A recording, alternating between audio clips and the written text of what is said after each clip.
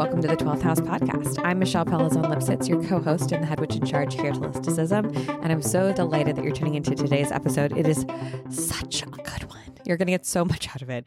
My guest today is Dr. Heather J. Kent. Heather is a registered psychotherapist and a Canadian certified counselor, and she specializes in trauma assessment and treatment, in particular helping women and non-binary people through the process of ending abusive and toxic relationships, particularly with narcissists. It's a really good episode, guys. Wow. I put a call out on my personal Instagram just asking for questions and, if there's anything in particular people wanted to know about. And there was a deluge of DMs that came into my inbox. And on this podcast, on the 12th House, what we're trying to do is we're trying to help you self-actualize, right? And offer you these different tools and tactics and strategies and in people and ways of doing things and becoming the fullest version of yourself, whatever that means to you. So some might interpret that as mystical productivity. Others might interpret that as sort of aware, personal, spiritual self-development. And still others might kind of understand that as being able to name what we've gone through and experienced so that we can heal it. And I think that that's what you're going to get out of today's episode. I was stunned in this conversation with Heather to learn that so many people who identify as highly sensitive people or highly empathetic or intuitive people are often the victims of those who exhibit narcissistic tendencies.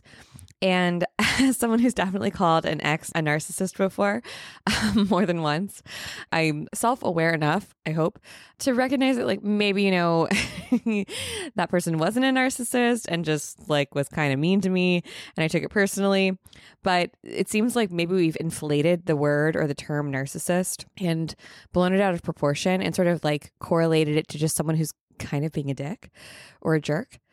So I asked Heather about that in today's episode, and you'll hear from her. But long story short, there actually are more narcissists around out there. And if it feels like you're hearing about them a lot, one flag that came up for me was, wow, a lot of my friends are really intuitive, empathetic, sensitive people, understanding people. And maybe there are more narcissists out there in the world. So I think that this episode will be really helpful if you maybe have experienced narcissistic abuse or something similar to it, or maybe you have a question mark over your head around whether you have what you've gone through would be considered, dealing with a narcissist and moving past it, and maybe even understanding how those challenging relationships play into how you show up in other parts of your life. That probably is the most surprising thing to me about this episode. So without further ado, I'm going to let you listen to Heather because she's a genius. But this is just the beginning, and I hope that you check out Heather's work. She has 2 books, I Left My Toxic Relationship, Now What? And her other book is about healing from your narcissistic ex. It's called Heal from Your Narcissistic Ex. Both books are actually free and you can find them on Heather's site. Definitely go check them out. She is wonderful and I can't wait for you to enjoy this conversation.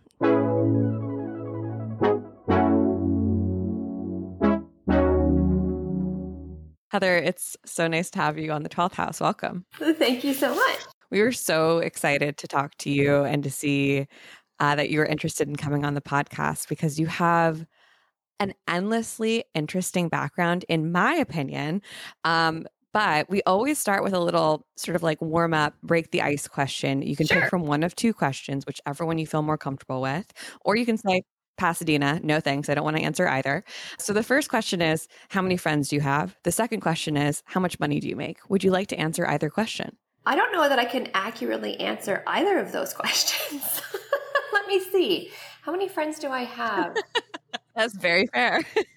Close friends or just in general? Or it seems like a really big question. In this country. What country are you in? So I live in Canada, but I have friends all over the world, actually. I have close friends in New Zealand and in the UK, and I used to live in the Dominican Republic, so I have many friends there. My sister lives in the US, so I don't know. It's a hard question. Maybe close friends who I would make a point to go and see. 50, maybe? That's a lot. That's a big friend group. Yeah. I mean, I don't talk to them all every day, and they're all all over the world, literally, but that's my guess. Wow. How do you keep in contact with that many people? Are you naturally extroverted, would you say?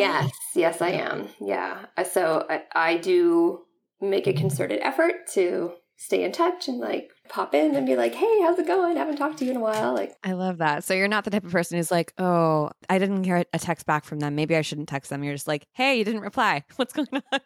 yeah, I'm like, how are things going? Things must be busy. or I'm like, equally, things are busy for me, so I might not also get back to you immediately either. But when I think of it, I'm like, oh, I wonder how that person's doing. Let me send a message, because otherwise I won't do it and I'll forget. And like get into a spiral of overthinking too, of like, well, should I get back to them? Should I not? Maybe I should wait till a better time. Maybe this will be annoying. I feel like you have to be pretty confident in yourself and also empathetic and understanding of other people to be like, it's all good if they don't get back to me or not. That's a really good point. One of my closest friends, like super close friends, she's very introverted. So actually, I would say my two closest friends are both very introverted. And so because of that, I am like acutely aware that if I want to talk to them, I have to reach out to them. It's on you.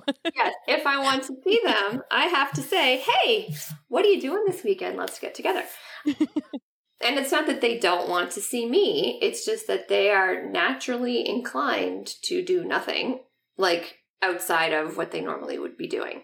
And so it isn't a matter of them not wanting to see me or not wanting to talk to me or not wanting to do X, Y, Z things. It is just a matter of them having a much easier time saying, oh yeah, that sounds great. Like, where should we go? Kind of thing. Versus them having to take the time to think about what to do, and that feels very stressful for them. Mm-hmm. So to not take that personally and to just recognize that this is sort of their resting state and that's how they operate, and then it's all good. So having introverted friends that are really close to me taught me, I think, quite early on that we don't need to overthink things, that sometimes you just are more extroverted or introverted, and there's balance there, right? Right. And I think once you capture an introvert, once you get them, they are like all eyes on you, right? They're like so present and they're giving you attention, and oh my gosh, they're my favorite humans. They're my favorite people. There's a reason why they're my closest friends. But it's just a matter of like, like tempting them out with a cookie, you're like, come on, it'll be fun. I promise. Absolutely. And actually my friend in New Zealand is super introverted too. And we joke about how I was always like banging on her door. I'm like, come on, let's go. Come on, get your shoes on. As an introvert, I really appreciate my friends who are like that and who understand and who kind of just are like, we're doing this thing. I know you don't want to go, but you're going to like it once you get there. I promise. Yeah. Like, okay. And then I'm like, okay, I'll leave you alone for the next 3 days. Like, yeah, exactly. I have to go hibernate now. Yeah. Well, I love like when people want to answer that question about friends, because I find that so many people who are creative or who are entrepreneurial, kind of like forging their own path, the friend thing is really hard, or the community element can be really challenging because it can be really isolating and lonely. And you've written a bunch of books. The writing process is a lonely process, I would say. It is. It very much is. Yeah. And it's hard for a lot of people to understand or relate to. Like, well, why can't you just get lunch in the middle of the day? Aren't you just writing a book? Don't you run your own schedule? What has that kind of been like for you? Because how long would you say you've been on this sort of alternative path? So I've kind of been on and off a little bit. So because COVID was weird, and I think that's yeah, COVID for basically 2 years of like everyone's on an alternative path now. Yeah, like it really. Yeah, I started working kind of in a private practice setting in 2017. Yeah, so that was, and I did, I offered animal assisted therapy at that time as well. So I used to have a dog in my practice with my clients. So that was really different and fun. People really enjoyed that.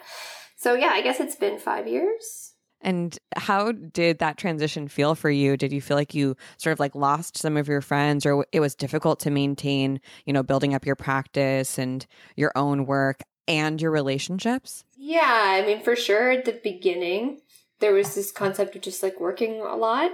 Mm-hmm. But then when I worked in a group practice, so I became friendly with the other therapists that I worked with. And so like naturally we would maybe spend time together after work or outside of work, or like do things and travel and whatever. So your colleagues in that kind of context, if you're sharing office space with people, you get that kind of social connection, I guess, and they're like-minded because they're doing the same work that you're doing and all of that.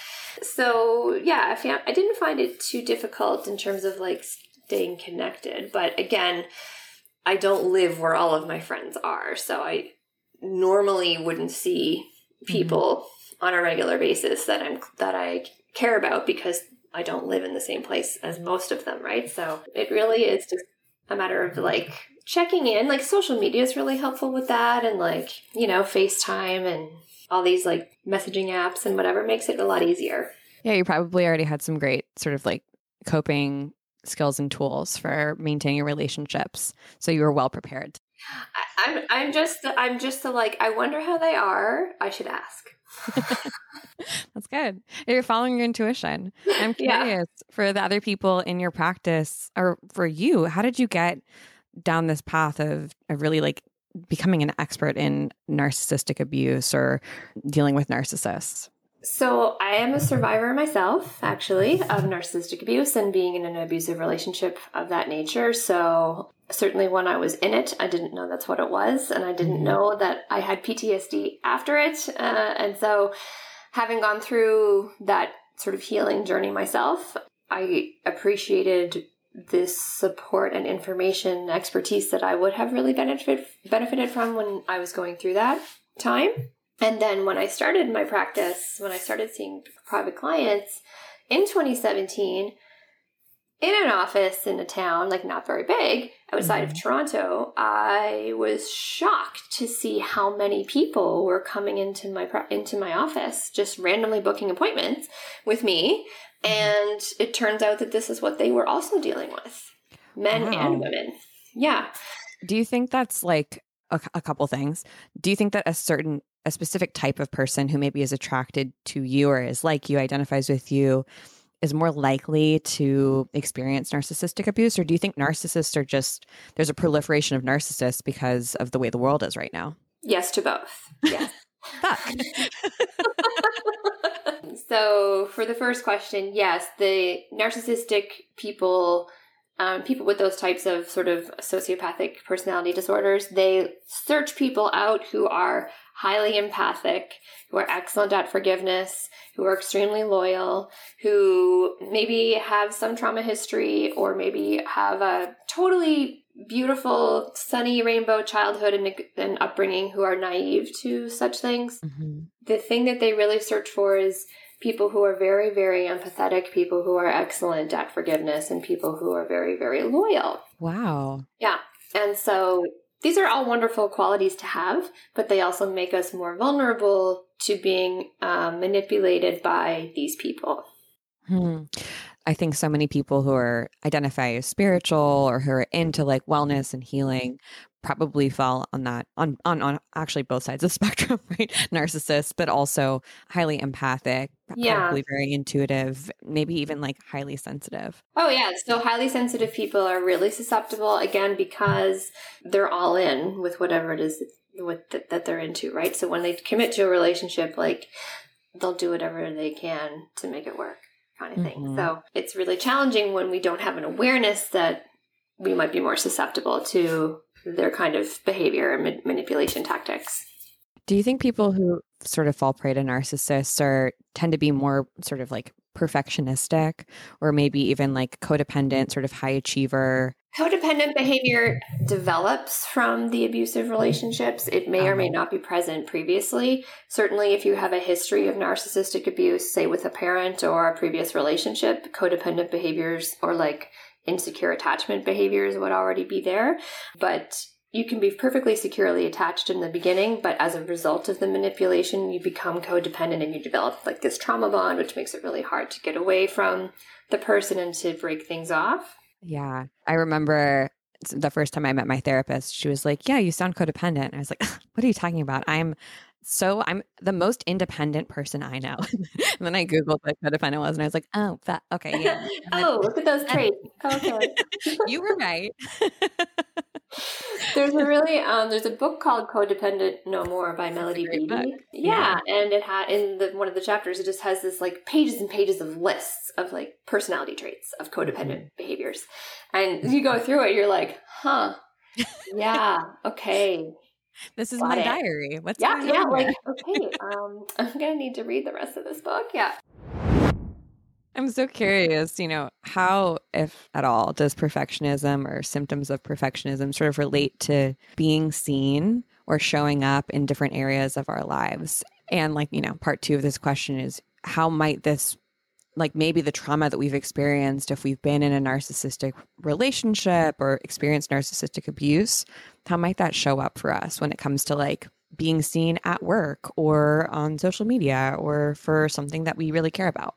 So I'm just trying to connect the two questions together. So how does perfectionism impact our ability to be seen as survivors of narcissistic abuse? Yeah, if we have some PTSD or if we have some trauma from experiencing narcissistic abuse or a narcissistic relationship, how does that impact our ability to maybe be seen? I would imagine perfectionism might be a way where we just want to look perfect, but how else might it sort of prevent us from, I actually think that the impact of this type of psychological and emotional abuse has the opposite effect. It actually makes us terrified to be seen, and we do not want to draw attention to ourselves. We have very low self-worth, very low self-esteem, belief that you are not enough and that it's not possible because you have been programmed to believe those things about yourself over time.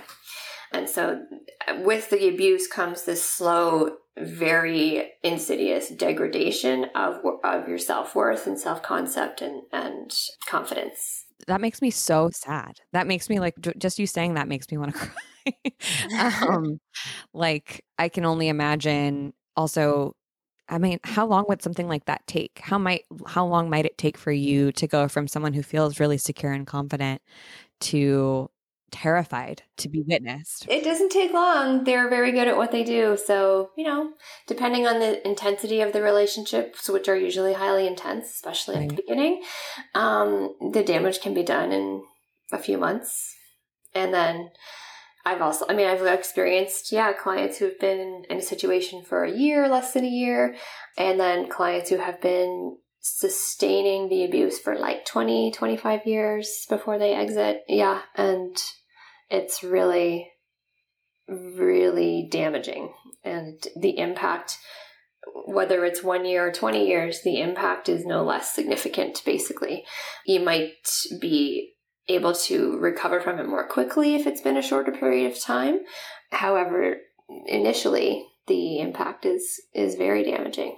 Yeah. How do you begin to heal? I think about people who are raised by narcissistic parents where all they've known is that, right? Yeah. And, it's really the family dynamics piece is really challenging because depending on it's like a system, right? And so depending on the type of narcissistic parent, they would behave in certain ways with the children. And if there's more than one child, each child is kind of takes on a different role within this sort of system, this dysfunctional system.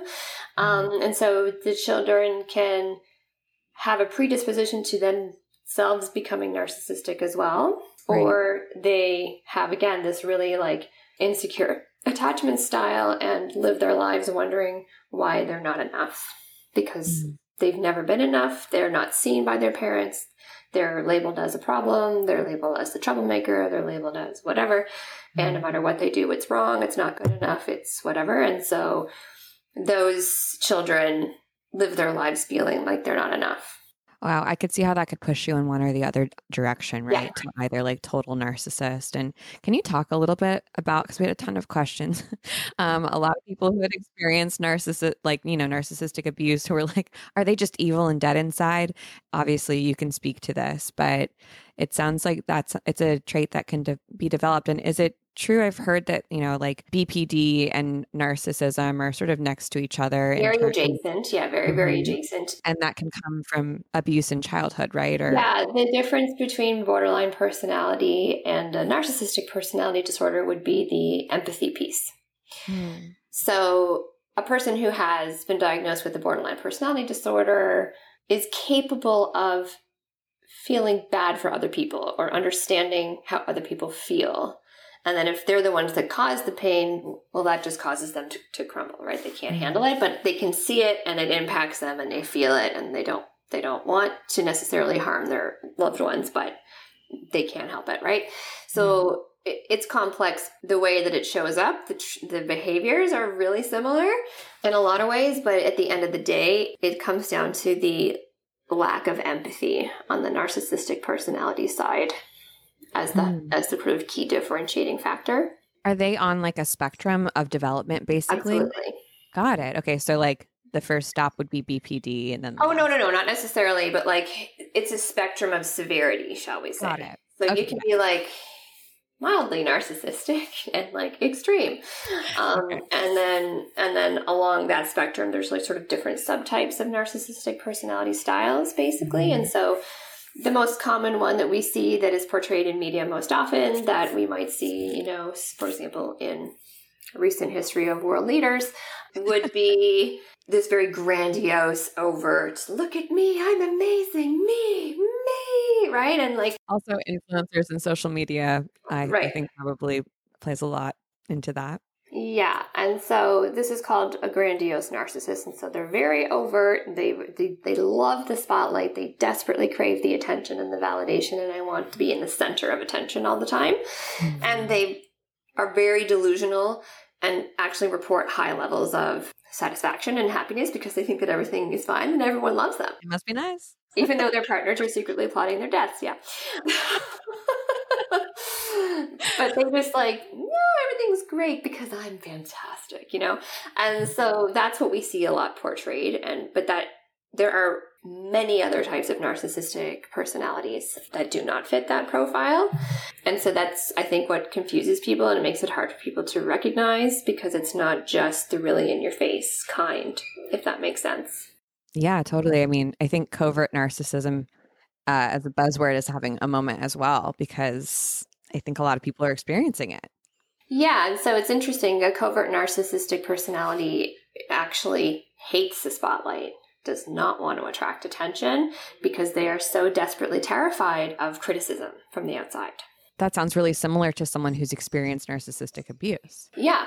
I mean, the criticism from the outside kind of goes against this like facade of like, everything's great, I'm normal, everything's like that, because everything has to look wonderful, right? You have to have a nice house, you have to have the car, you have to have the clothes, you have to present, you have to have the partner who, presents well. Everything has to look good.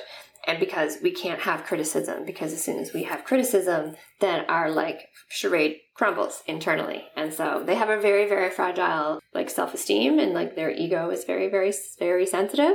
And so when anything challenges this like false sense of self that they created, then they can't handle it. So a covert narcissist actually avoids drawing attention because they don't want external criticism. They report high levels of anxiety, high levels of depression. They don't have friends, and they like ruminate a lot and are like internally like jealous and envious of others and compare themselves to others and that kind of thing. Wow. I know that there's probably a bunch of people listening who are like, am I a covert narcissist? Again, it goes back to the empathy piece. So like we all have narcissistic tendencies at different points in our lives and in different situations, certainly. If you look at a small child or like an angsty teenager, the world revolves around them and their brain, right? And that's just part of development. But as we grow and understand our sense of self as it relates to the world, our worldview and our view of ourselves in the world changes, right? And so for narcissistic personalities, that just kind of doesn't happen. They stay self-centered. I'm really curious. I didn't know that you had worked with animals in your practice. Yeah. And I imagine that, trauma obviously gets stored in the body as well as in the consciousness, right? Yes. And I imagine that your work with animal therapy does something to help a sort of somatic release when it comes to trauma that's coming up. Can you talk a little bit more about that and maybe how that might show up for people who have experienced narcissistic abuse? Hello, hello. I am coming to you in the middle of this incredible conversation with Michelle and Dr. Heather Kent to let you know that we have a Systems Spells Notion for Magical Baddies class coming up in the second week of December. And Janelle and I are going to be hosting.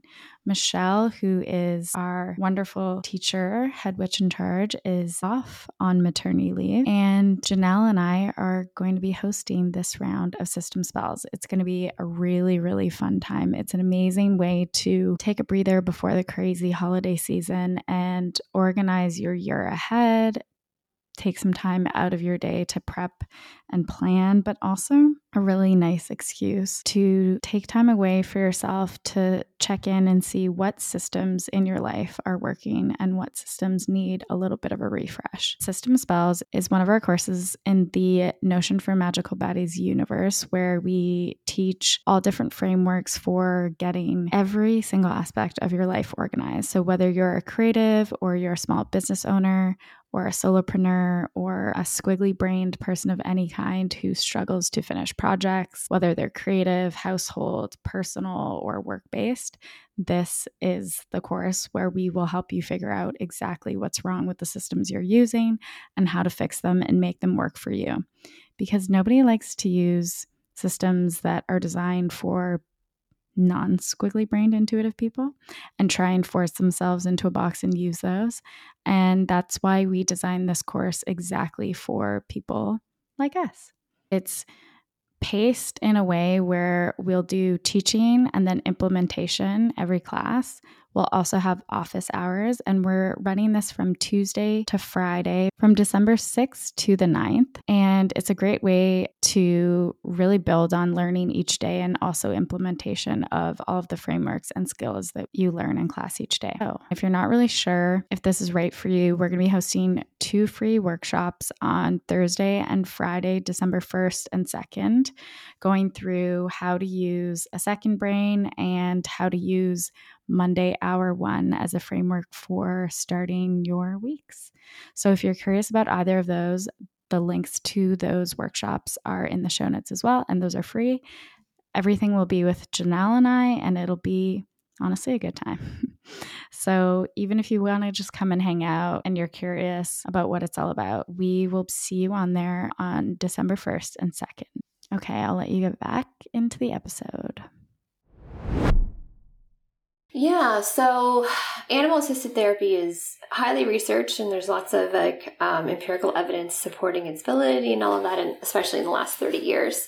So being able to offer animal-assisted therapy, in my practice for survivors of trauma and PTSD was and has been extremely just wonderful to see, because I did have clients, and they would come in so just physically in pain and overwhelmed, and they would come in and just sit with the dog, and he would just put his weight on them, and immediately their pain would dissipate. Like the physical pain, the headaches, the tingling down their arms would disappear. Yeah. It was really amazing. And he used to be able to, this is my previous dog that worked with me, he used to just be able to kind of scan the room. And if you felt like somebody was off, he would go and sit in front of you and just gently place his head on your lap and press down. Oh my God. I have my dog in the room with me right now. So I'm, that's melting my heart. Oh my God. Yeah. Animals they're so intelligent. They really are. And actually, in terms of healing from abusive relationships, starting with an animal as a trusting relationship is a really helpful way to sort of develop confidence in another living being again. And so the thing about animals that's different from humans is that animals offer unconditional love, right? And they don't have judgment, and they don't care about yesterday, and they don't care about how you're dressed or whether you were on time, right? They don't care about any of that. And so being able to develop a positive and have a positive experience with an animal is much less threatening to a person than trusting a human. And so this is where equine therapy comes in as well. So horse therapy is huge, again, because they're intelligence. And then dolphins is another one, as well as dogs. They're the most common. It's kind of like a trope or a meme that when you go through a horrible breakup, you adopt a dog, right? And I mean, maybe that's some sort of like unconscious, you're trying to heal yourself. Yeah, and being able to develop a trusting relationship with an animal is sort of the positive sort of stepping stone to then, okay, maybe I can trust other people who have animals. Right. Through the transitive property, right? Like, okay, if a dog trusts that person, they must be a good person. So. Right. And so, that could be something, well, maybe we can do like dog excursions and like whatever. And so you can kind of ease into interacting with others and meeting new people through the animals that you have in your life. And so, animals have been, like I said, validated and proven to be exponentially helpful in healing from PTSD. Wow. And I'm kind of still stuck on the fact that potentially a lot of symptoms or somatic side effects or pain that people experience is maybe from trauma. Oh, absolutely. So when you can't escape like a chronic traumatic situation, so if we think about a soldier in a war zone or an abusive relationship, you can't escape, right? So our natural reaction when we feel like danger is to run or to hide or, right? Or to fight. Mm. When you can't do either of those things and you're just kind of frozen and stuck there, it all kind of gets absorbed in your cells, into your body. And so it's trapped in there, and there you need to find ways to release it and process through it and get it out and kind of reclaim your body as well, because some people's trauma is related to physical or sexual assault. And so that body work is so important because you want to kind of reclaim ownership over your body in some cases, right? And so that's where things like trauma-informed yoga and these types of very like gentle movement practices can be really powerful, really beneficial. And absolutely like having the physical touch of an animal or, other sensory things that provide comfort and safety. It's really all about getting us back to a feeling of safety. You're making me kind of solidify a connection. I was diagnosed with epilepsy when I was 17. I just started having these crazy seizures, and they couldn't figure out, anatomically if anything was wrong with me. My brain looked pretty normal, and I ended up going to school. I was a professional dancer. So part of my training was Alexander technique, a lot of somatic work and release work, and like basically a lot of therapy. And my seizures started to go away as I got sort of more comfortable in my body. And I also noticed that when I really like laid on the ground and just had to check in with my body, I had so much pain that I didn't realize, like literal physical pain that I didn't realize. And I'd have to do that, for 2 hours every morning, just lay on the ground and move one finger at a time.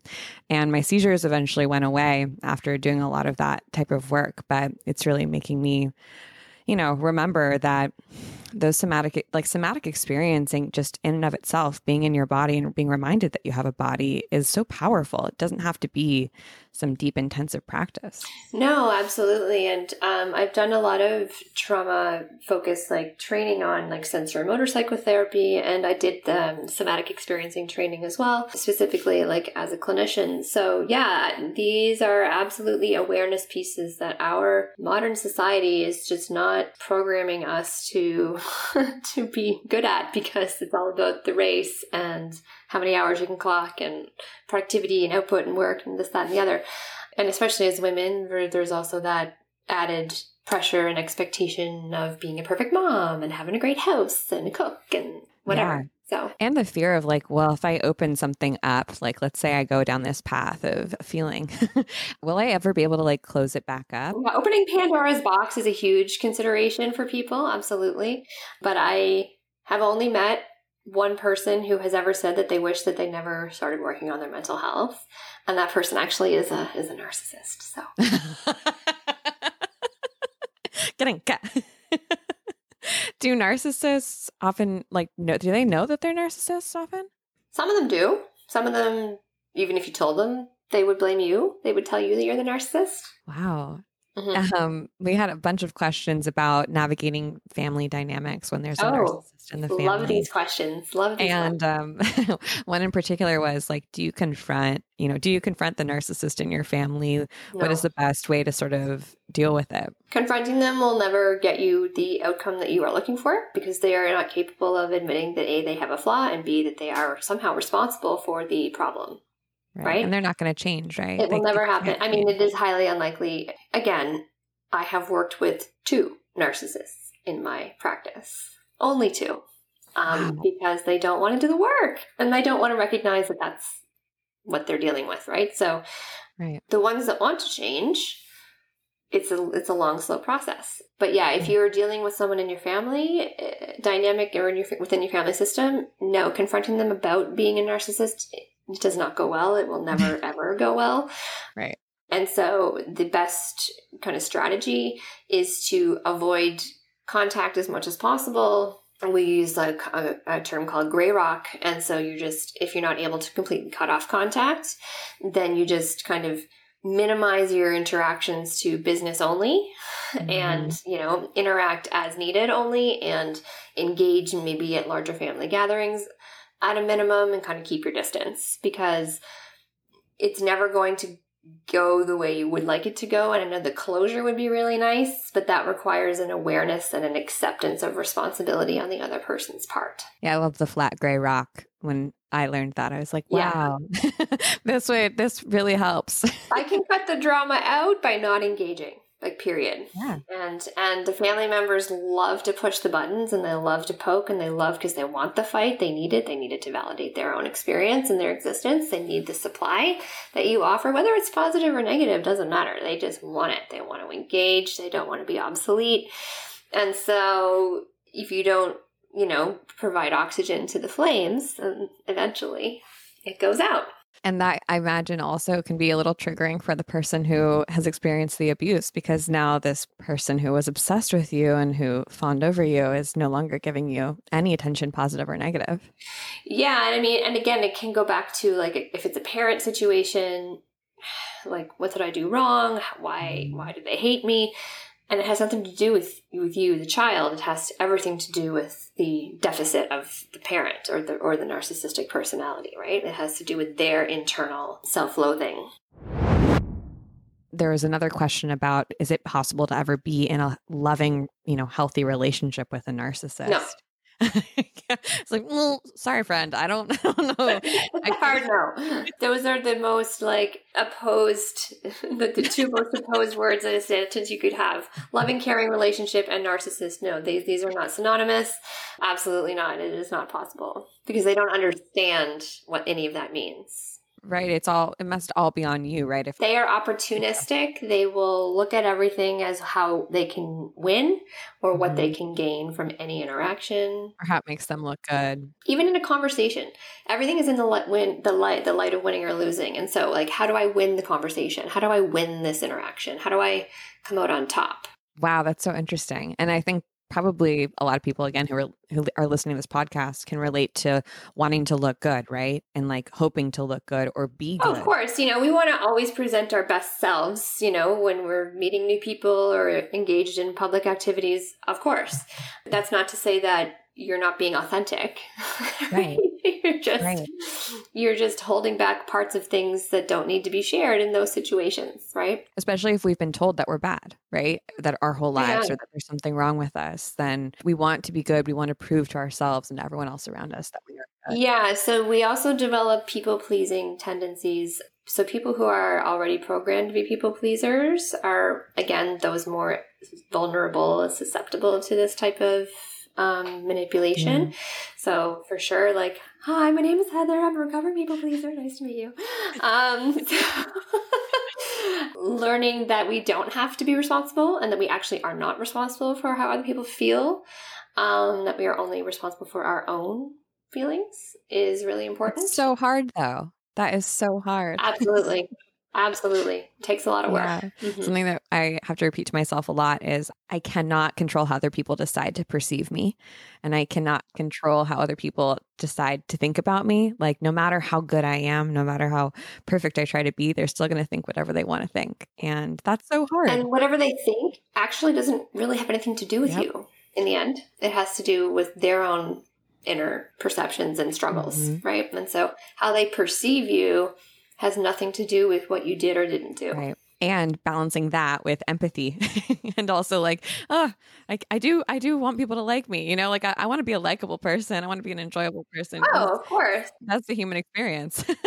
It's fairly easy to be a likable person if you don't go around like telling people off and punch people in the face. Like, it's pretty easy to be a likable person. And that seems pretty hard for a lot of people these days. Apparently.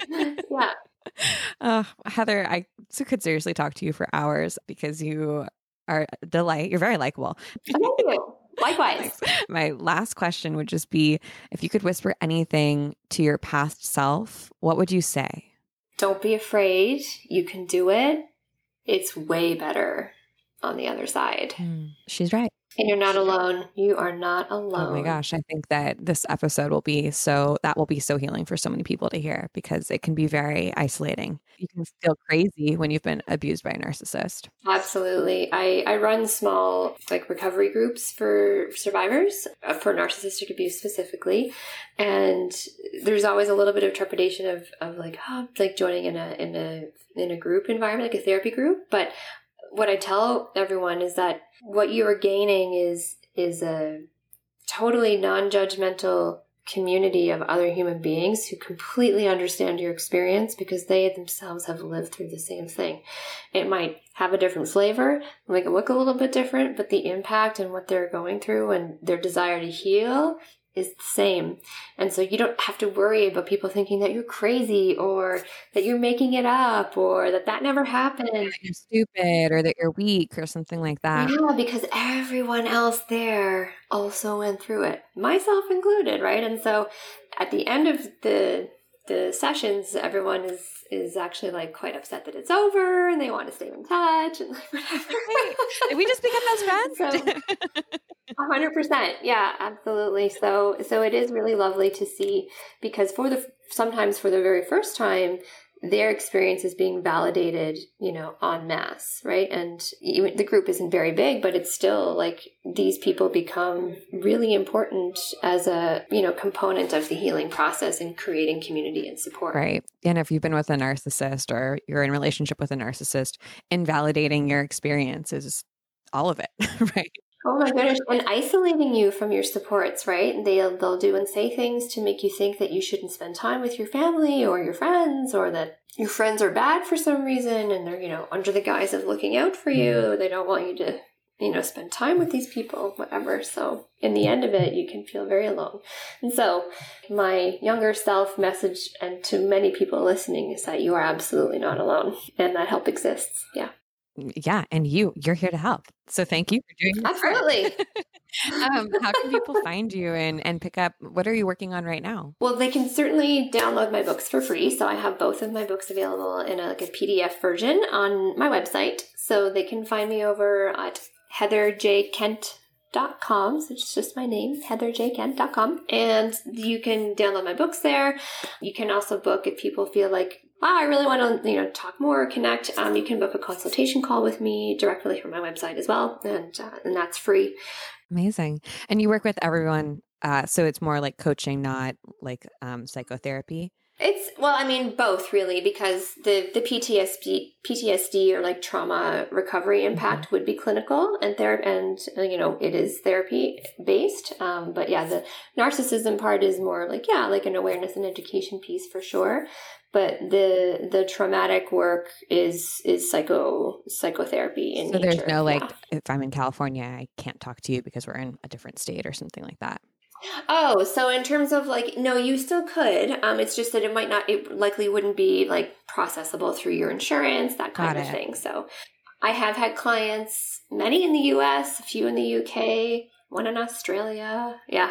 Narcissists are everywhere, man. They really are. Yeah. And so, but certainly if like coverage was a consideration, I would be able to provide a list of other therapists who are doing this work in that area as well. Beautiful. Well, thank you so much. This was so informative. Again, I feel like we're going to have you back on. Fantastic. Thank you so much for having me. It's been a pleasure. All right, that's it. Thanks so much for tuning in to the 12th House podcast. If you enjoyed this or got any value out of it, it would be so amazing if you could share with a friend. You know, we make this podcast for free and we love making it and making it even better for you.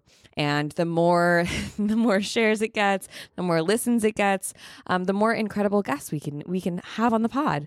People like Heather and more. So if you liked this, please share it on your stories or with a friend who might get something valuable out of it. Who knows? You could maybe change someone's life by sending them this podcast episode, this one in particular. And if you've been listening to the podcast for a while and you've gotten some value out of it, we would be so grateful if you left us a review on Apple Podcasts. And if you subscribe to the podcast on Spotify or Apple, or if you want to give us 5 stars on Spotify, we love that too. All of the above is so appreciated. And we are just so grateful that you tune in every week. So thanks for being part of the 12th House community. And I will see you next week. Okay, bye. The 12th House is produced by yours truly, Wallace Miller Blanchard. Our theme music is made by Nathan McKay, and our wonderful editing is done by Softer Sound Studios, who you can find more information about in our show notes.